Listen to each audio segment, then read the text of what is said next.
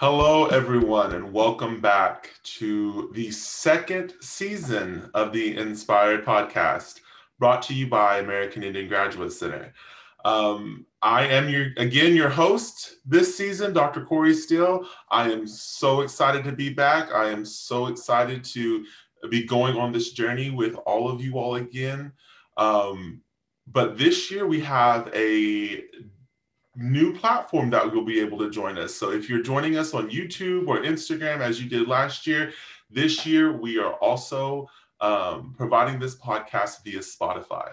So make sure that you go and share and you listen and just gain this knowledge that we're learning through this season. You know, this season 2 we have I'm getting chills just thinking about it. We have a great number of speakers, of community members, of educators, of scholars, of students that are going to be sharing their knowledge, sharing their stories about all different types of topics. And so this season, we want you to really just come on this journey with us.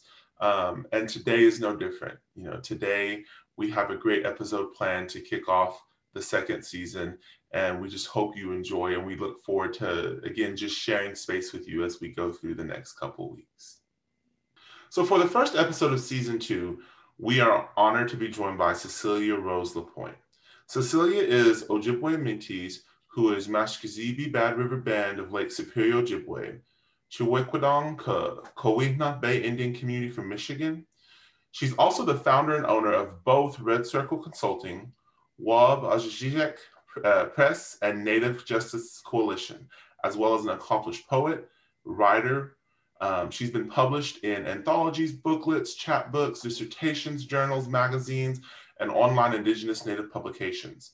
Cecelia has a Bachelor's of Arts in Sociology from Wayne State University in Detroit, Michigan, and a Master's of Arts in Environmental Leadership from Naropa University in Boulder, Colorado. So it is an honor to have Cecelia with us here as we kick off season 2, as we're getting ready to go into another great series of Indigenous speakers and Indigenous thoughts. So we just want to say welcome to the show, Cecelia. Thanks for having me. So as we just kind of kick off this season's conversations, would you be willing just to tell us a little bit more about yourself and your background? I know we just gave like a very high level background introduction, but we know as Native people, we really love to talk about our communities and where we come from. So we just want to provide that space to you as we share story today. Sure. I'll do my formal introduction in Anishinaabe-Moan, which is the Anishinaabe language. Bonjour, Nigigans Papi Indigenakaz, Ajizak Dodam, Chwikwadong, Minowa Mashkizi B in Dojaba, Namanetigan and Dao. I said, my name is the Laughing Otter. I'm Queen Clan. I come from the Keweenaw Bay Indian community and the Bad River Band of Lake Superior Ojibwe, also known as the LaPointe Band. And I live in the land beneath the trees, which is Manistee, Michigan. And so talking a little bit about, I guess, what's coming up for me is my upbringing and the importance of growing up, you know, in a beautiful multiracial family. We're Ojibwe, Métis, we do have Sami heritage. We're researching it currently, Indigenous Sami heritage, and Black, white, and we're beautifully multiracial. So I've always known love, and in this world, just being accepted for who I am. But I've dealt, as many Indigenous people, unfortunately, a lot of racism. And with more discussions happening on generational trauma, intergenerational trauma, I've done a lot of work personally. And so I believe as a leader, it is important to do that inner work before you do the work in the community. But remember, you're always doing the inner work if you're doing this work. So, you know, one of my relatives in my community, he shares his recovery story. And he said, you know, I was having trouble with the higher power part. And I think sometimes as an Indigenous people, we do because of colonization and Christianization. So he basically said what we already know and what our beliefs are, is that the higher power is the community. It is everyone. It is, say you're at a powwow, it's the drum, it's the singers, it's the women singing, the children dancing. It's everyone there putting the prayers in the form of dance and celebration in community and family. And so that's how I believe with the coalition, is really that we are, in a sense, very traditional when it comes to what we believe and how we work for the community. So in a sense, tying that back to my upbringing and my family, it was how I was raised. Surviving racism in the workplace, surviving racism in your community, you know, it's unfortunate everywhere we go as Indigenous people that we're going to deal with racism, whether it's in the suburbs, the city. You know, I've lived in the Little River Band of Ottawa Indians community in Manistee, Michigan, on the reservation for 10 years. I've dealt with a lot of racism here. I've actually had, and surprisingly, 2 conservative allies who said, no, don't move because of racism. And that's exactly what you're supposed to say. That's as simple as it is. Don't move because you're not welcome, you're not wanted. Stay because you're Indigenous and you have a right to live where you want to live, whether it is an upper class suburb or middle class suburb, or where I live, which is more of a working class community. And so the strength of my foundation, my family, the hard work, the love, and even my neighborhood growing up, I will just reflect on that. And the last part of this question is I grew up in a very liberal community where I had my blood parents. I had what I call my hippie parents down the street. And I also had my Jewish parents. And a lot of people looked out for us. You know, I saw drag queens as a young kid walking down the street. There was a gay bookstore 2 blocks from my house. My sister and I joked recently, we'd be like, Mom, what is this store? And she'd be like, oh, it's just a gay bookstore. So we had a really liberal upbringing, very fortunate, because how I identify as a Two-Spirit, not everybody has had that. And they grew up in very conservative communities, very conservative families that weren't accepting. So it's paved the way for the work that we're doing and the difficult things I've experienced. But I always remember that love, and that love from the community will get you through the unfortunate things we're going to face as Indigenous people.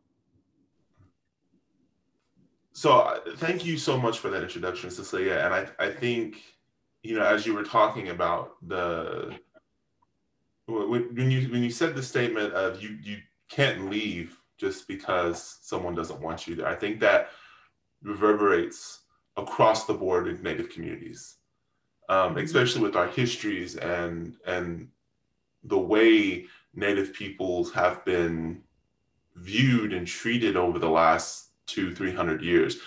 That's a strong statement that we can't be moved, that our communities are made up of multiple identities, and the intersectionalities of those identities is what really creates those strong community roots and those strong community values. And so I appreciate you talking about, you know, as you were sitting there talking about, you had your different sets of parents. I was going through and remembering all the different parent figures and all the different community members that I had in my life. That was like, yeah, you know, that's so true. We had this, we had that, we had these, you know, we had multiple. We knew our Native identity was our core, but we had multiple influences on us wherever we were. That's truly that intersectionality of identity. So I really do appreciate you talking on that. So that kind of really leads me into my next question. You know, your life work has been guided by a strong foundation from your ancestors and your belief in Indigenous survivance and resistance, from specifically a Two-Spirit matrilineal view. So could you share how these teachings guide you and how others may be able to use them as a guide in our own daily lives? Yeah. Again, I feel very fortunate. You know, on my mother's side, we have someone who's assisted, my great-grandfather assisted in the building and the founding of the UAW. It was actually called the UAWA. And while we know there's corruption and it can happen in anything, the beginning of unions really paved the people. So I do come from a strong union, auto industry and telephone workers. And on my father's side, I always say that Indigenous resistance, that survivance, is also so important to honor, because you can look at the ways that, you know, our ancestors had to hide to survive, hide their identities to survive. And so being basically proud of who you are is so important, because it's not even really that accepted in the majority culture.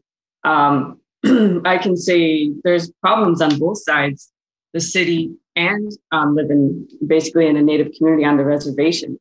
You know, in the city, you deal with erasure. I know it's different across US and Canada, but I think with the dynamic in the Midwest and Michigan, we get erased and absorbed in the city. For some, the experience might be different, but I personally have some trauma from growing up in the metro area, particularly when I was at Wayne State University in Detroit. There was no Native student group, and I felt erased. I felt ignored. I felt invisible. I didn't have that cultural connection. That's when I felt the most point in my life when I didn't have my culture. But in Northern Michigan, I feel like I'm visible. I have my culture. I have the land. I have the water. And I have the relations that may not be human relations that sustain my life and well-being. Things have gotten a lot better in Keweenaw Bay, you know, but we're still one of the poorer tribes in Michigan. So I look at all the resistance on all sides of heritage. You know, I think it's important. Many of us are multiracial like myself, and this is who I am. And I'm proud to be who I am. I love my family, I love my relatives, and I love my community. So sustaining that comes through, for instance, my great grandmother times 5 was Madeline Kadot. And in our territory, we have an island called Muningwakining, and it is Madeline Island, Wisconsin. It translates to the place of the golden-breasted woodpecker, and it's considered the origin of Ojibwe people. And so Ojibwe were one of the largest tribes in US and Canada. I think we're number 4. So Anishinaabe Nation includes Ojibwe, Odawa, Potawatomi, Mississauga, Saulteaux, and we have the Métis within our territory. It's a unique identity to the Great Lakes. So we're one of the largest nations. And I think about the fur trade and colonization, but that ancestor, she held it down. She was a businesswoman long before the dawn of colonial feminism came to this land. Basically, she dealt with the fur traders, and she would go from Madeline Island to Sault Ste. Marie, Michigan, and travel. Her name was actually a Quaysaway. And I feel like with my work, I have to travel. That is part of the work I do. It's actually a part of the clan relation, being Crane Clan. We're speakers, orators, we negotiate with other bands. It's not even, it's kind of a nation to nation relationship too in a colonial sense. But I think of her, I think of my grandfather who didn't really have a voice. And though he had a great love for his grandchildren, he couldn't really articulate the things he had endured. And, you know, I do hone in on the ancestors all the time. In fact, it's something that was given to me as a child with my parents on all sides. You know, my parents, like a lot of Native families, they do embrace like the Catholic religion. But, you know, it's sometimes you have to look at it, that's what they need. And it's kind of like, I see it as harm reduction, even though we want to just say you've done so much damage, Catholic Church, and, you know, you have to, you know, at least start working on this and this healing with our communities, with information coming out about what has happened at those schools, so-called schools. They're not schools, they were ethnic cleansing camps.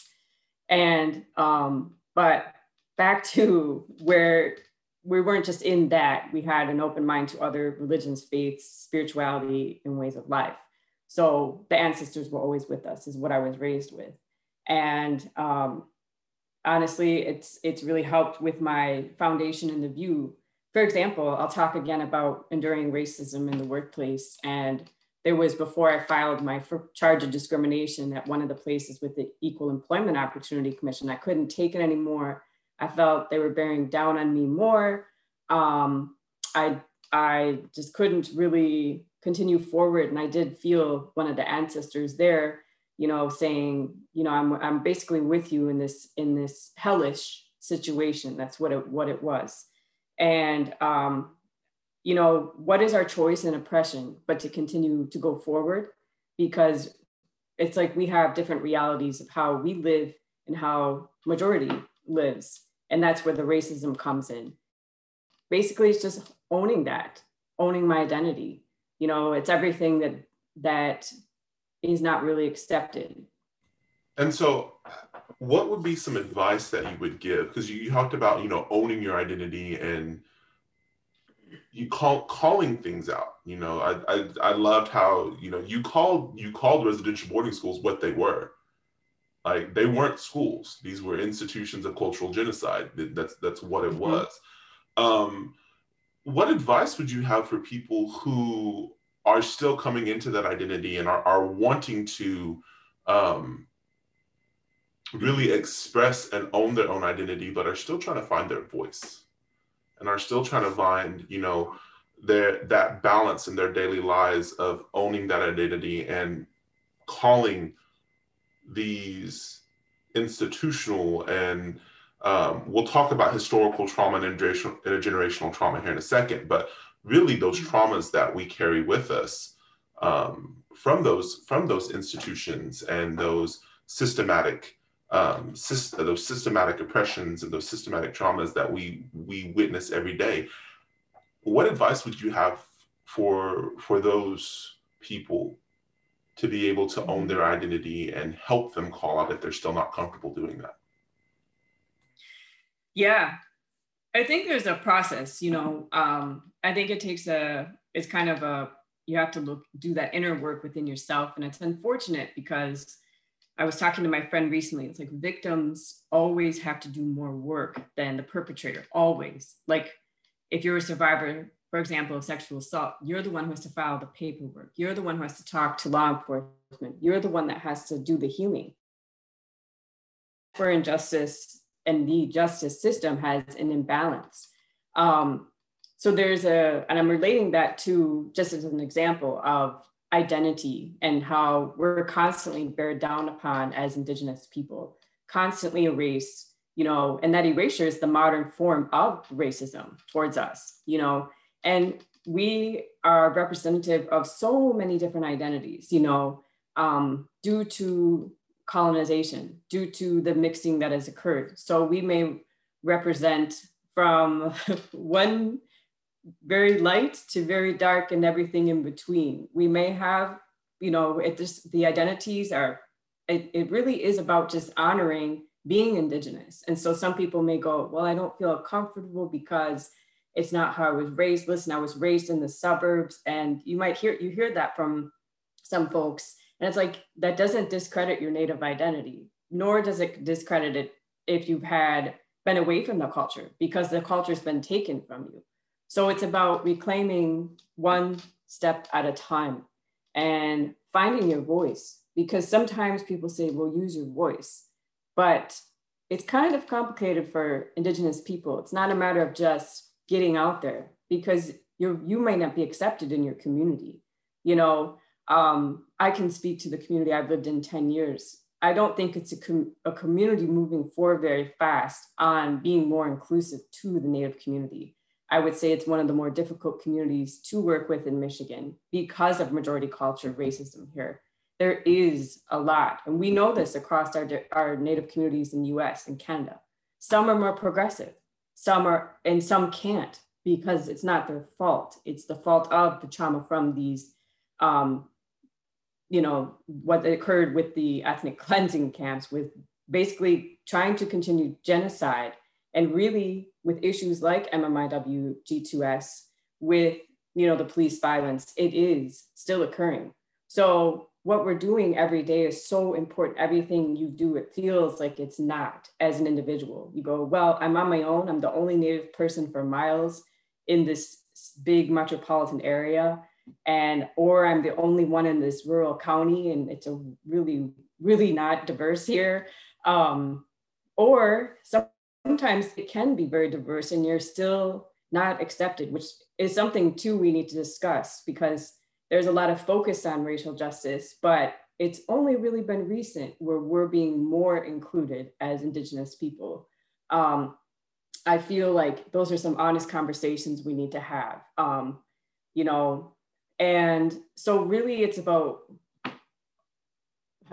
claiming the space. And sometimes with the trauma, it can be uncomfortable. I've certainly had, due to racism in the workplace, post-traumatic stress. And sometimes even in this community, I'd go out and be like, I can't be in public because I'm going to deal with racism. And it's kind of true. You're going to go out in public as an Indigenous person in this particular community they live in, and you're going to be, it's not accepted to be who you are. So that's why I think taking care of yourself the best you can, and then honing in on the ways you can grow and learn and the ways you can strengthen your voice. It's a process, and give yourself time, be patient, because there's going to be stumbling blocks, but it's not your fault. It's not your fault if you mess up. It's actually, we really need to blame the systems at place for not making space for us. Think about all the places that could be a lot more inclusive. So that is my advice. Thank you so much. And that truly is wonderful advice. We have these conversations specifically a lot with Native students about finding your voice in institutions, because I think that's one area where we also see a lot of that erasure. And so I appreciate that. I appreciate those words. So as we kind of shift over to your writing, your writing addresses a variety of topics, with a lot of it centering themes on healing justice, particularly around historical and intergenerational trauma. Could you kind of talk about why this topic inspires you? Yes. Well, first I want to just, say team regrets to my mom for when I was 8 years old. She said to write no matter what it was, whether it was dark or light. And that was one of the awesome things that she did, was to create that space and to say, whatever you're feeling, you can write about it. There's no judgment. And so all the different things I've endured in life, all the ways I've gone forward and committed to my healing and my family's healing and my community's healing, I basically, was able to spend time using poetry as the main place to process generational, historical, and current traumas. Because I believe that a lot of the systems in place, like mental health care, it's not necessarily inclusive of us. I've dealt with racism in mental health care. I went actually to one counselor one time, and they asked me, when did you decide to become Native American? I said, I was born this way. And there's no decision. Actually, we're coming around, and they're willing to do reconciliation. And I hope that includes some donations to our coalition. But it's really those kind of things that it's not supportive out there. So I think naturally, I feel more comfortable processing that with poetry, being on the land and the water. The land is always the best counselor for me. And so the poetry, there was a time, I would say my mid-20s, where it just really started flowing. And the ideas, they would download, I had to write them. Download, I had to write them. Then as an artist, you refine. Whether you're a photographer, working with metals, you're working with pottery, you're always refining. So my poetry, it's a place for me to share about that. And some of it's very personal. And I do talk about my family, and I talk about the things we endured. But we have to remember that a lot of that is the result of colonization, is the result of being survivors of genocide. We have to remember that the core of who we are in our culture, in Anishinaabe culture, is Zakidawin. Zakidawin is love. So love has gotten us through a lot of these difficult situations where it's not really who we are, harming each other, or, the things we've endured that are not in alignment with our cultural values. It's what we've done to survive under, the very difficult things we've endured and still endure. You're right. You asked in the beginning about, the things we hear on a day-to-day basis, police violence. As a leader, I tune into what's going on with a lot of our remote communities in the Anishinaabe Nation. So a lot of our communities way up in Ontario, hear about the water crises, hear about the suicides, and kids having to leave home because there's no high school. They have to go to Thunder Bay, Ontario, and Thunder Bay has a lot of racism. And I think about that, and that stirs up trauma for me. And then I go, I'll just keep going forward for the community. I'm, doing what we can do as a young organization, continuing to grow. But and that comes out in my poetry as well. I have a poem from Eagle Rock to Standing Rock, and Eagle Rock was it is a sacred site, Magizi Wasin, so that translates to Eagle Rock in Anishinaabe-Moen. And we fought that battle for 11 years and lost. So basically, a multinational mining company, Rio Tinto, is mining below our sacred site in the Upper Peninsula of Michigan. And it's really that in this, I wrote this poem to show my love for the community and for my family and the relations and our fight and these ongoing fights. Look at right now with Line 3 in Minnesota and Anishinaabe Nation.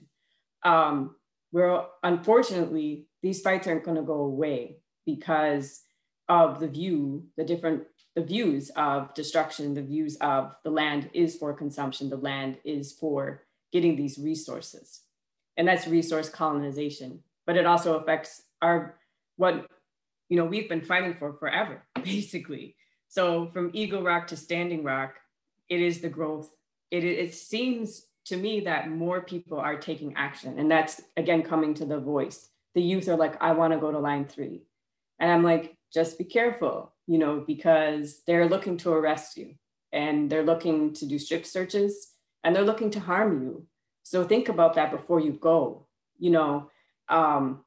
because some of us, like myself, I think it's just important to relay that as someone who's almost 40, that I've been there, I've seen them laugh at us with their cameras and they don't care. They don't care about Indigenous communities.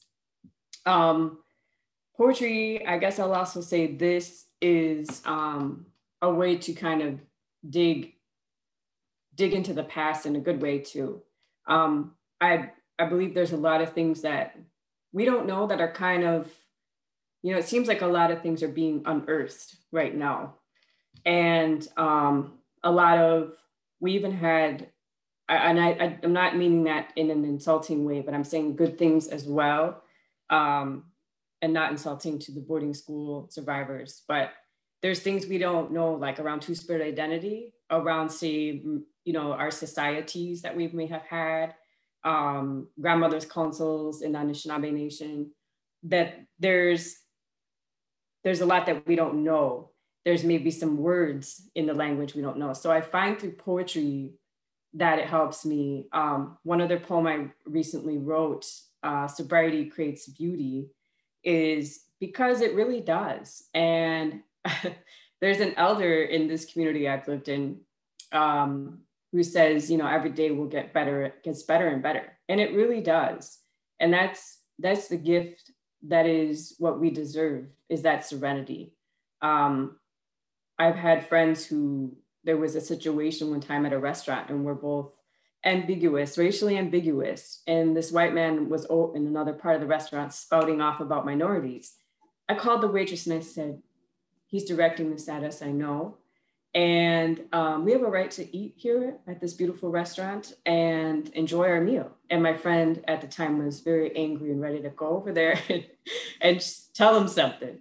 But I said, you have the right to your serenity. And remember this, sometimes some people say, oh, pick your battles, but it's not, it's more about at that time, our right to eat there, our serenity. The waitress came back around later with 3 different desserts and said, they're on me. So I said, you can hold it down in the town, on the res, wherever you're at, and bring that beauty into your life, into the community. And I think, as you were expressing those words, I love that idea of approaching, because oftentimes we think of resilience and we think of survivance. We don't think of love and serenity, and we're thinking of just breathing, of living, and trying to get to that next point. And so I love how you frame that in this mindset of, we have to approach these ways from a love perspective, from that teaching that you got when you're young, and especially approaching these things again, as you talked about at the end, as a need for our serenity, a need for, with my people, it's we find that in the balance of everything in life, understanding that there's a balance in all that we do. And I think, your writings express that in ways, and not just your writings, just your oratory, your oral words. I'm just sitting here listening to you, and I'm like, yes. So if I didn't put myself on mute, you'd be hearing me saying all different things as we're talking. But it really does help us shift our perspective when we think like that. Because again, I think so often when we talk about, especially that resilience piece, it's we have to be almost in a sense of anger, in a mindset of anger for us to be resilient, to give us that fuel. I don't think a lot of people, I really do appreciate that turn of anger isn't the only place, or we can find that resilience and that fuel for resilience and love and serenity. We can find those things. And oftentimes, in my opinion, those will probably be stronger. Those will be stronger, and those will be things that really propel us forward. So I appreciate that. And kind of going on to our next question here with that. So American Indian Graduate Center, we empower a lot of scholars, and not just our scholars, but we work with Native students across the country that are facing these traumas as they navigate institutions that in reality weren't built for them, as they navigate these institutions of higher learning. Do you have any advice for any of those students that are listening right now, whether they be traditional college students that are right out of high school, you students who are returning students after life has called them back to education? Do you have any advice or words that might help them persevere and succeed as they navigate this journey? Yeah. It definitely can be very difficult because you may be the only American Indian in the class or in your program. And I actually have a short piece that is in Not Your Princess. It's a book that Lisa Charlie Boy and another author put out. And I've been there where I've been the only American Indian. And the reason I used American Indian is just because I felt it was appropriate. I know we have different terminologies, but it made me feel like, there was those times of isolation, disconnection, discombobulation. And I'll kind of share a little bit about my journey. I did attend Michigan State University for my first year of undergrad. And because I grew up in a neighborhood in a village in the inner ring suburb of Detroit, I had a strong sense of community and identity. And I guess I'll say one of the positive things of growing up in the suburbs in the metropolitan Detroit area was that community did validate my Native identity. And no one really ever, there was no negative, no stereotypes, just support, support, support. And follow your dreams, follow your dreams, follow your dreams. Well, that really helped me to get through difficult times in undergrad and grad school. I was a competitive cross-country and track athlete. So another part of my story is I almost died in high school. So the times I ran in college were the times I should have ran in high school. And I probably would have gotten a full ride. Here again is another thing on identities. I'm lactose intolerant and gluten intolerant. Well, culture, heritage. If I would have known back in the 90s, I probably would have resolved that issue and been able to run the times to get the full ride. Okay, that's my story. Today, I'm still a runner and I know how to take care of what I need to. I'm glad there's a lot more wonderful foods out there that help with, like brands like Daya and Amy's that have vegan and gluten-free foods, because it was really boring back in the 90s. Like it was like rice and peanut butter. And I've always been a health nut, but it's like, okay. So going on to Michigan State, I was like, I'm going to run with the best of the best in the nation, and had a great coach there. He was really awesome, but I decided it was too much for me to run an NCAA Division I. they did have a Native American student organization there, and I have met Native students from around Turtle Island. I felt really welcome in that group. We had events, we did different things. And that was one of the positive things of Michigan State. It was just too big for me, for someone coming from basically like a village inside the metropolitan area. And so I decided to go home and live at home and go to Wayne State. And Wayne State was isolating. There was no Native student group. And even though it's considered one of the most diverse universities in the US, it wasn't inclusive for Native students. And I felt at times there was some harm done, you know. And I think towards the end, I started getting more into my culture because I felt there was a disconnection there. Perhaps staying at Michigan State would have been beneficial, you know, for that reason alone. But Wayne State helped me to go, you know, I need to really reconnect. And that's when my journey started, probably in my junior year. And I think the most important thing is to try to connect, you know, and sometimes even in our own communities, there can be that disconnection.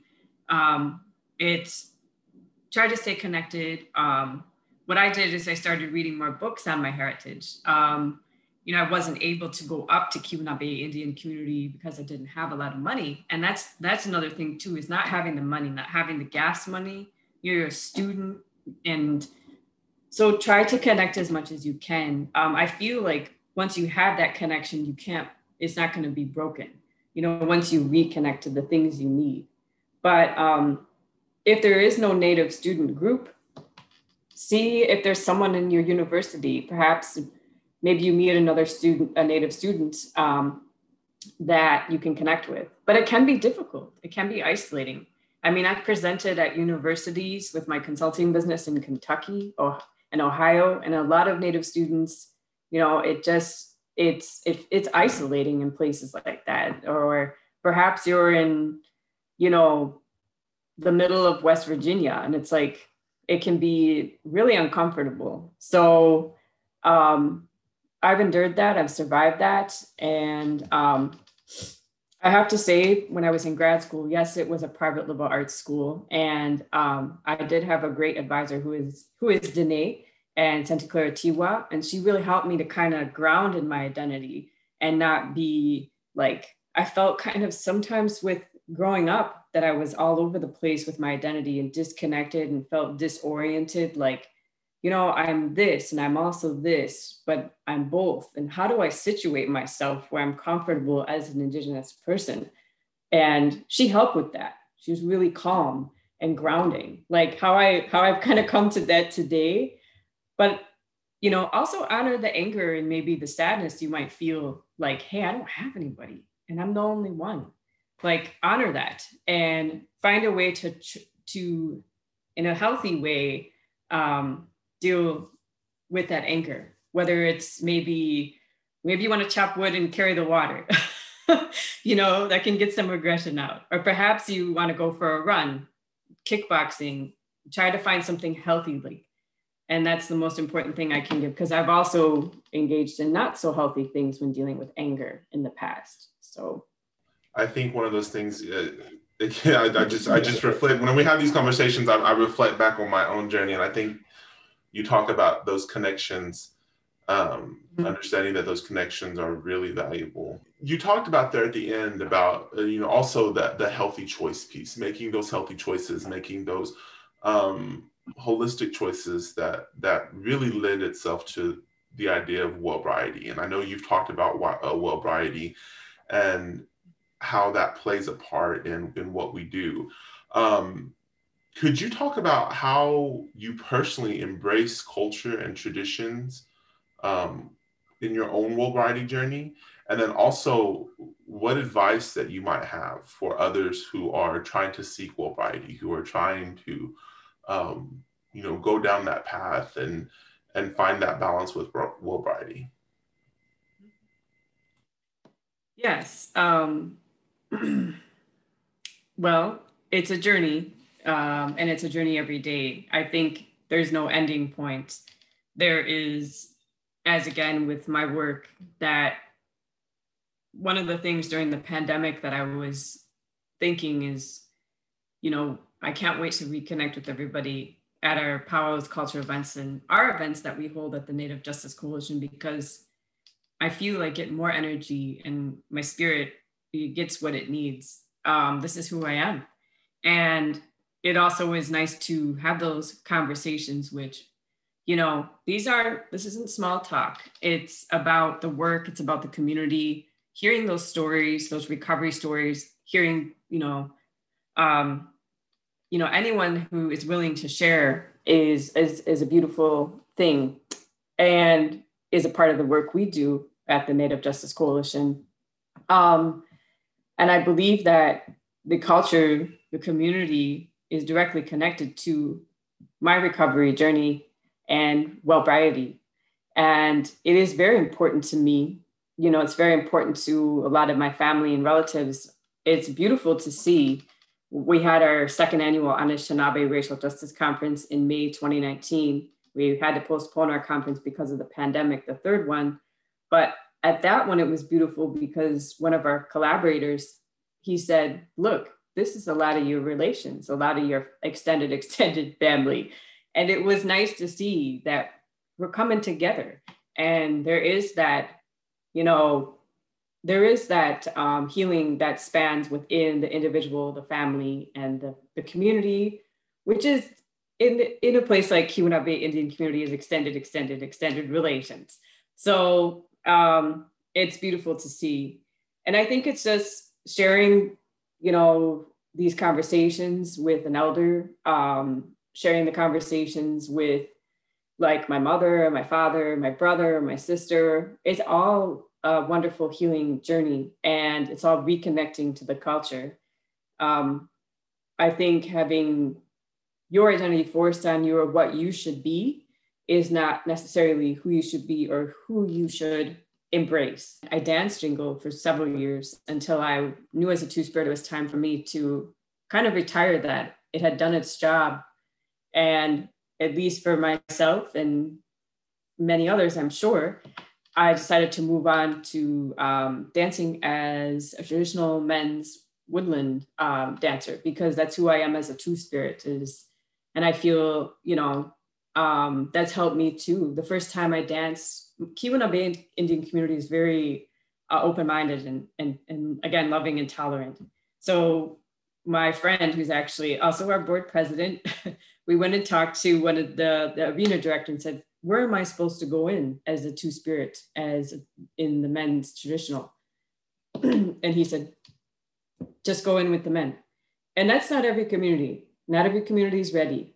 And when I went in, I could not stop crying, because it's not just, I think it was the ancestors' tears as well, that I'm finally able to be who I am and not hide it, And even though I grew up with, tying this back to my upbringing, even though I grew up in where I had a lot of open-mindedness and loving, community and tolerance, it's not this colonial LGBTQ plus is not the same as necessarily two-spirit in our communities. We may be or want to use those colonial terminologies. However, like in the Anishinaabe language, we have 14 plus terminologies to describe who we are. And so my sister was there, and my sister lives in Europe. She's a physicist, and she was there with me, which was a really big deal. And a lot of my family was there, extended family. But it was nice to have like my uncles and just everyone accept me. And interestingly, my friend that day she also danced as who she is as a two-spirit. And I was like, whoa, look at this. So I'm tying that into well-briety, because it's like, I feel like we need those releases. And it wasn't like deep sorrow. It wasn't deep grief that needed to be released, or deep generational trauma or current traumas. It was basically reclaiming look, here I am. This is who I am. So I will answer the other part of the question. The advice for seeking well-briety, don't ever give up. And there's a lot more resources today than say my dad's generation, he's a boomer, baby boomer, and or my grandfather's. And I'm Gen X by a hair. So I would say I've seen that transition where we have more resources. Find what works for you. It may not be a colonial mental health psychologist or psychiatrist or counselor. It may be someone in the community you can talk to. It may be a friend. It may be a relative. It may be going to as many events in the community, whether powwows, cultural events, language camps, as possible. And it may be, trying a new place, but definitely stay grounded. I think there's one thing that I can share in my journey is I kind of ran from my pain, but I think it's important, again, like I'm going to be here. I'm going to focus on this. And I have a right to be here because that's another thing. And I have a right to heal. I have a right to go through this process. And I don't have shame. I don't have judgment. And don't put it on yourself. That's one thing I think. Another thing that comes up with our communities is that shame. And just shame for being Native, because that's also something. There's generational grief, generational trauma, generational shame. I had to hide who I am. No, don't have any shame. And even if there's things that you've done in your past that you go, hey, that's not who I am today, don't have shame for that either, because it's the result of what we've endured. So remove that shame and just continue going forward.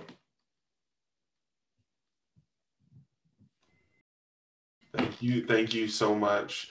Yes. I think that's a powerful message, because sometimes I think, and we don't recognize shame.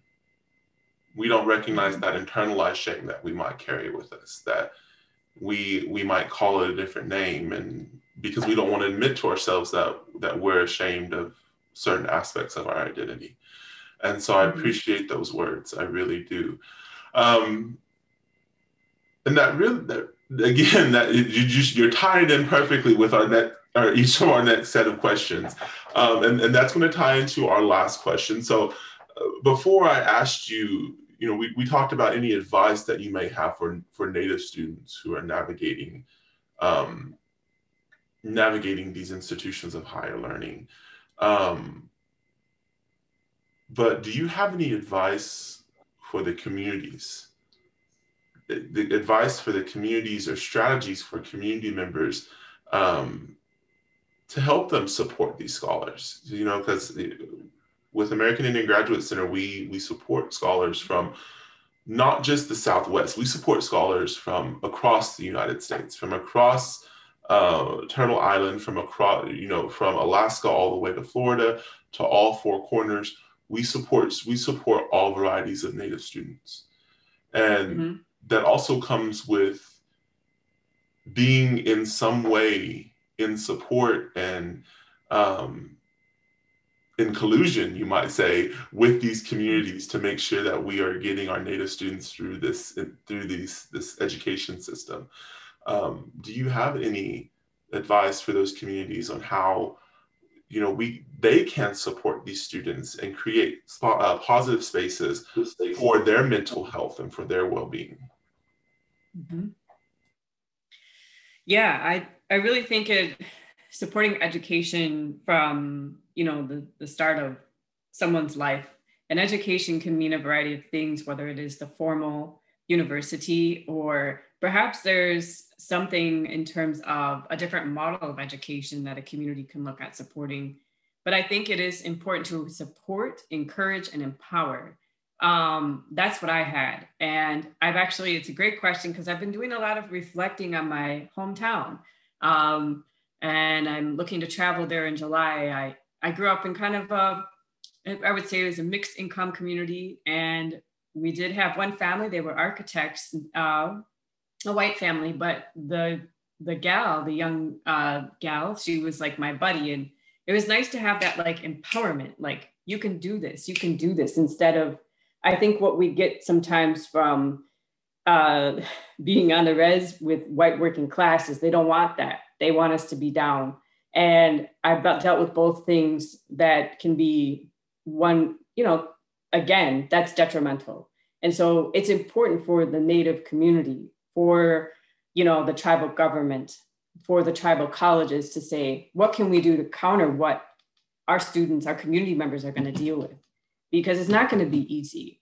It's say you are going to become a physicist or a lawyer, but maybe you do just want to be a mechanic, or you want to, be a teacher. There's a lot of different options, and following your dreams, what you're good at, and it might be related to your clan or clan relations. Because I know some communities have multiple clans. We go by we're patrilineal, not patriarchal, but we go patrilineal with our clan in the Anishinaabe nation. So, look at that too. Like, what are your gifts? I remember I got funneled into kind of social work, social science, sociology. And I'm like, well, what if I was destined to maybe get a law degree or become a lawyer? So I think sometimes those colonial models, they really narrow who you are. And they might be also discriminatory when it comes to gender. Oh, well, you're a female, you'd be a good teacher, or you're male, you'd be a good person to work on the auto industry line there and assemble cars. And it's like, wait a second. So have the community expand, like actually hone in on what everyone's gifts are. Because I feel like sometimes with the things we're up against, you can get caught up, and then your dreams they're sidetracked. Keep the dreams, right in front of you, and have that support in the communities for well-being. Having cultural supports, having community supports is critical, because I think about, like I mentioned, the youth in remote communities in Ontario, and leaving home, leaving the bush, and having that strong connection to hunting, fishing, gathering, community culture, and going to maybe school and college out could be really difficult. It is a culture shock, and you may feel like a part of you is missing. So I think one of the things we can do is make sure that nobody is feeling disoriented, displaced, any race. We want to have those supports. It is a very painful thing to feel all those, and I endured those at some points in undergraduate school, for sure. I think maybe having a stronger sense would have helped out a lot, a stronger sense to community, to culture. So that is what I can offer. And that is so much to offer. And I just want to thank you, Cecelia. I want to thank you for taking time and sharing space with us. I know we're sharing this space virtually. And I know our listeners are listening, and I know they're getting so much from these conversations. And I just want to thank you for your intentionality and your words and your advice. I think that's something I was kind of writing down here as you were talking, that support, encourage, and empower. And I think that is something that it's a model, whether or not we understand it, it's a model that we use. And it's just 4 simple words, but they can create so much change and create and instill, again, that sense of voice we talked about, instill that sense of resiliency, instill that sense of survivance for us. And so I really do appreciate that. I just want to thank you. Thank you again for joining us, and thank you again for sharing these words. And to all of our listeners out there today, I want to thank you for joining us as we kick off episode 1 of season 2. We want to make sure that you all join us again next week here at the Inspired Podcast. We have a great series of speakers lined up for this season. So we just look forward to sharing space with you all again next week. And until then, this is your host, Dr. Corey Still. What up?